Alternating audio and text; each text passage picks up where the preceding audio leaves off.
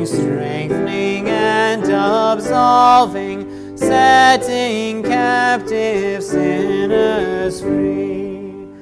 Holy Spirit, ever binding, age to age and soul to soul, in communion never ending, you we worship and extol. Grace be to you and peace from God our Father, from our Lord and Savior Jesus Christ. Amen. The Word of God upon which we base our message this evening is the second reading for the seventh Sunday after Pentecost, found recorded in Romans chapter 8. You heard it read before. I recall just these words. We groan as we eagerly wait for our adoption, the freeing of our bodies from sin. All creation has been groaning with the pains of childbirth up to the present time.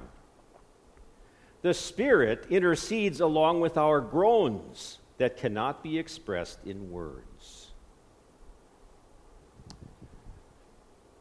In the name of our Lord Jesus Christ, my beloved.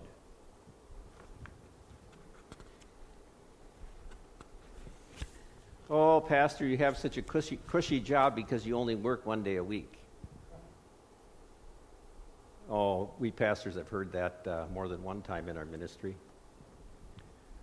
So I'm reminded of back when I was in the seminary learning how to formulate a sermon, that one of our professors says, you better spend at least 1 hour on your sermon for every minute that you're going to be in the pulpit. So that means if you're going to preach a 15-minute sermon, that would be 15 hours, or a 20-minute sermon, that would be 20 hours.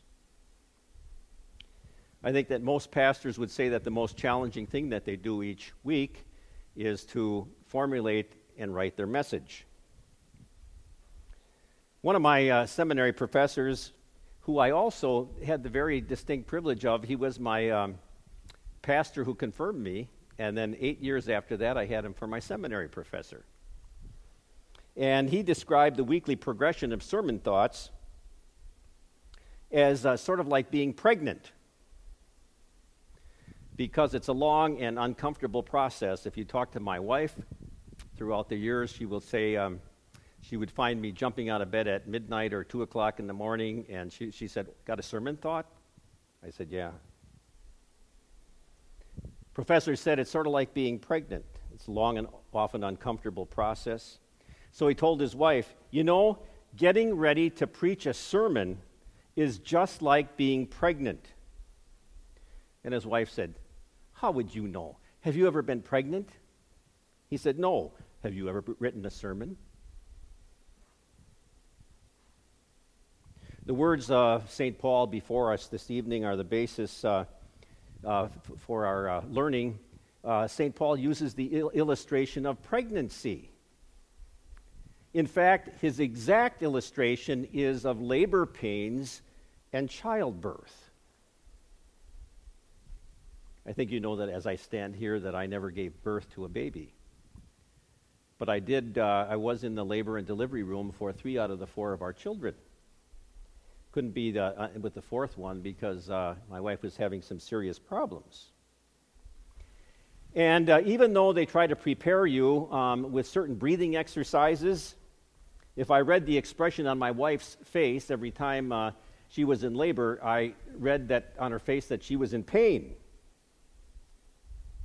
And St. Paul gets very explicit with his words, and he refers that to the fact that during labor, because of the pain, sometimes a woman might be moved to groan, if not outwardly, maybe inwardly. Through the disobedience of our first parents, Adam and Eve, sin entered the world, and along with sin, the consequences of sin. And one of the consequences of sin was bodily suffering. The painful suffering causes us sometimes to groan. And that's what we want to take a look at today, real groans.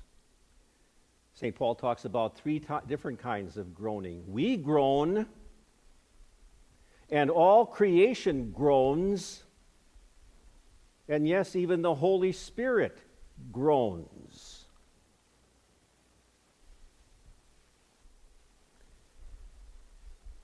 Suffering, really, St. Paul says, is not a completely bad thing. In Romans chapter 5, he says, we also rejoice in our sufferings, because we know that suffering produces perseverance, perseverance character, and character hope, and hope does not disappoint us, because God has poured out his love into our hearts by the Holy Spirit, whom he has given us.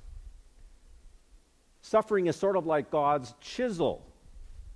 He uses to shape us into beautiful building blocks that ultimately will be formed together in his wonderful temple in heaven.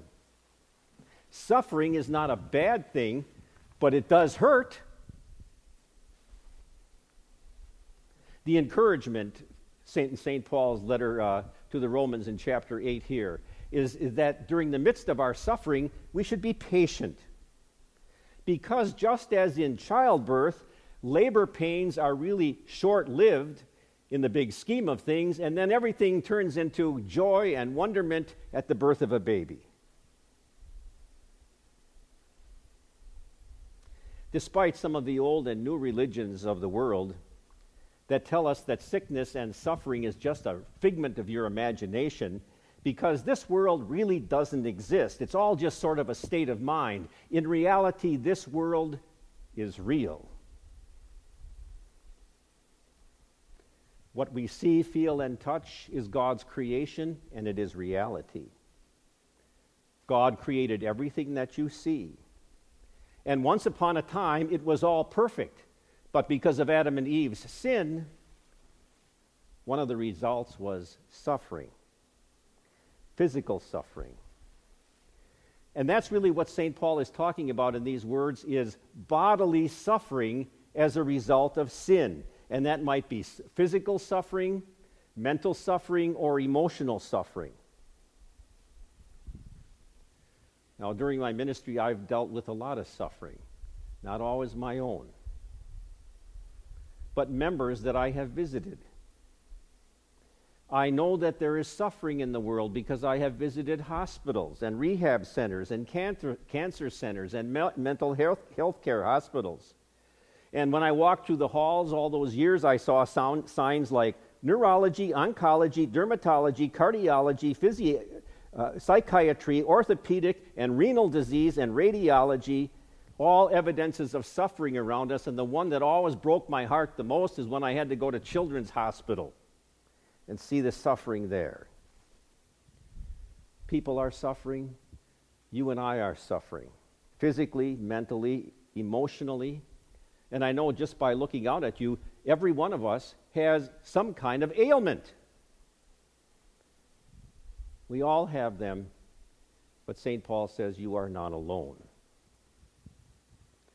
In the midst of it, St. Paul says, hang in there, you can be patient. And he goes on to use an unusual illustration. He says, it's really not worth it. But if you were to place our present sufferings in a scale balance with sufferings on one side and heaven on the other, you would say that the assets far outweigh the liabilities. Our suffering, as big as it may seem, pales into insignificance when compared to the glories of heaven that will be ours one day. And so it is that living life is sort of like being in labor. But labor doesn't last. And finally, there is relief and great joy because a child is born, and then all of the pain is forgotten. St. Paul tells us that we will be released from our pain and suffering, and it's guaranteed, even as we are groaning inwardly.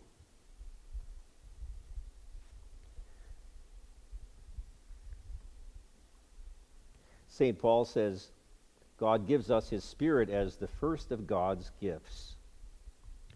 I don't know if you can remember back to the Old Testament, But God told the people to tithe and give a tenth of their offerings.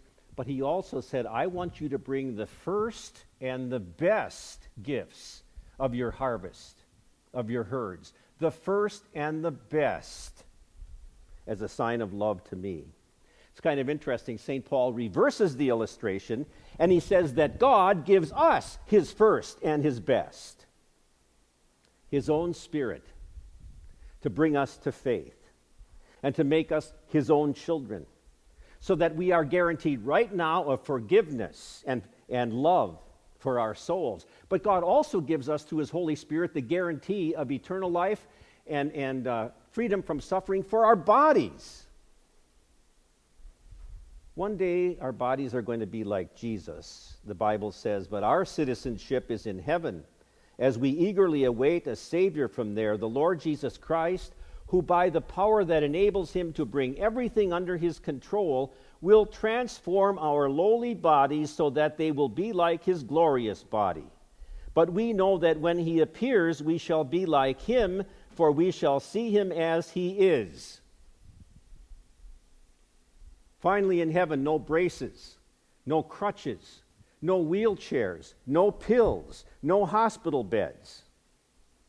How great it will be for us finally to get there so that we can go running around like 18 or 20-year-olds once again. And that's exactly what it will be like forever. Exercise in your favorite sport, low impact, high impact, you'll never get tired for all eternity. Our release from bodily groaning is guaranteed. But these words, St. Paul also reminds us, not only are we groaning, he personifies our planet Earth and says that all creation is groaning. All creation is eagerly waiting for God to reveal who his children are. We know that all creation has been groaning with the pains of childbirth to the present time. When Adam and Eve fell into sin, the whole world was affected. It says God subjected it. To Adam he said, because you listened to your wife and ate from the tree about which I commanded you, you must not eat of. Cursed is the ground because of you. Through painful toil you will eat of it all the days of your life. It will produce thorns and thistles for you, and you will eat plants of the field. Since the fall into sin, all the world, the whole creation is groaning. I mean, even take a look at it. In the world, we have all these animal diseases. There were no veterinarians before the fall into sin. My brother would be out of a job. Extinction of species, natural disasters, tsunamis, earthquakes, volcanoes, hurricanes, tornadoes, hailstorms, flooding, viruses.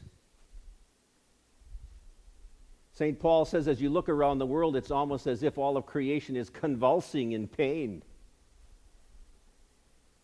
Even scientists tell us that the whole world is decaying.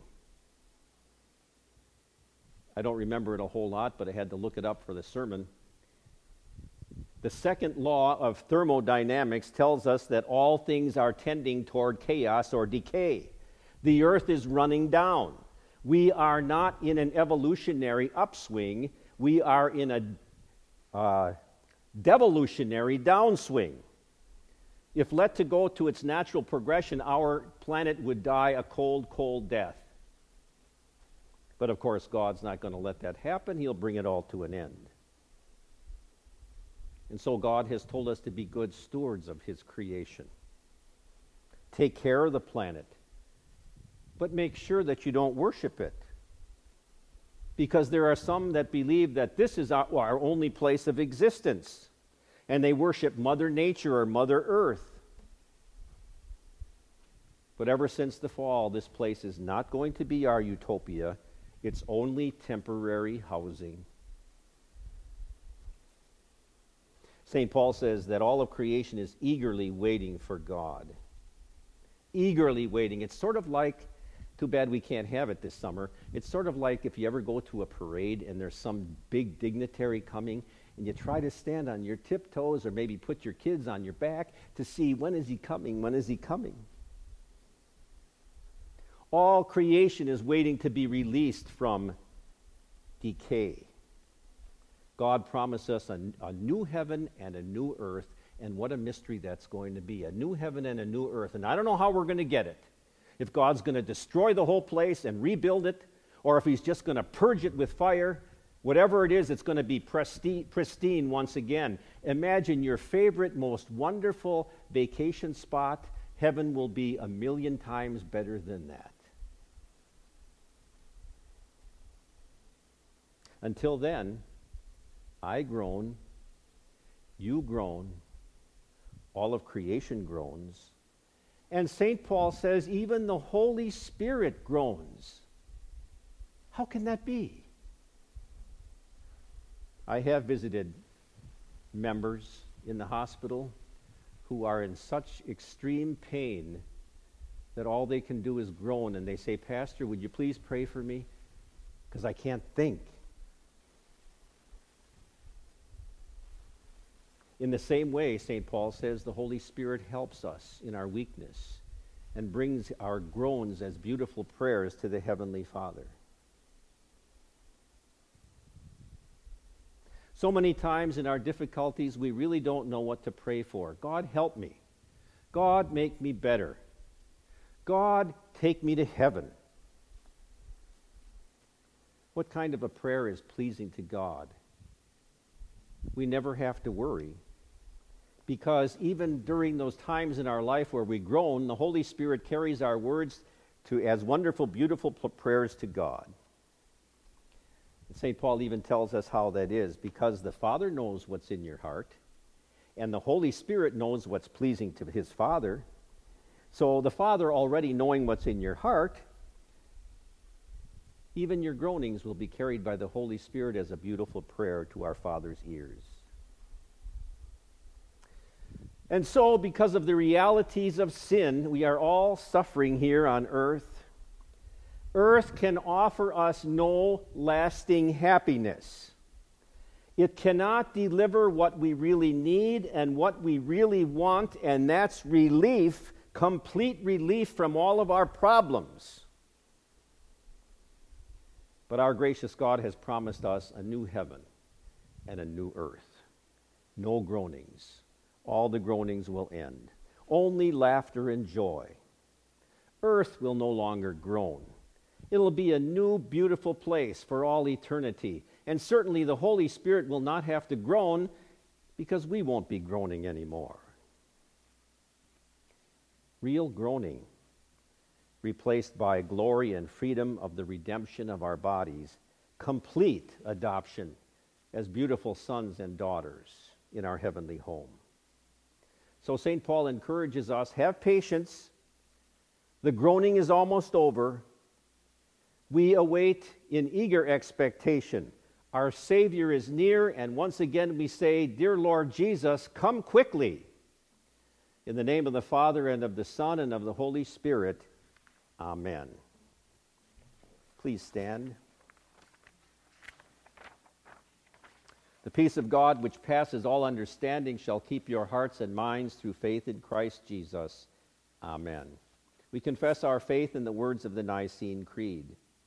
I believe in one God, the Father Almighty, maker of heaven and earth, and of all things visible and invisible, and in one Lord Jesus Christ, the only begotten Son of God, begotten of his Father before all worlds, God of God, light of light, very God of very God, begotten, not made, being of one substance with the Father, by whom all things were made, who for us men and for our salvation came down from heaven and was incarnate by the Holy Spirit of the Virgin Mary, and was made man, and was crucified also for us under Pontius Pilate. He suffered and was buried, and the third day he rose again according to the Scriptures, and ascended into heaven, and sits at the right hand of the Father, and he will come again with glory to judge both the living and the dead, whose kingdom will have no end. And I believe in the Holy Spirit, the Lord and giver of life, who proceeds from the Father and the Son, who with the Father and the Son together is worshipped and glorified, who spoke by the prophets. And I believe in one holy Christian and apostolic church. I acknowledge one baptism for the remission of sins, and I look for the resurrection of the dead and the life of the world to come. Amen. Please be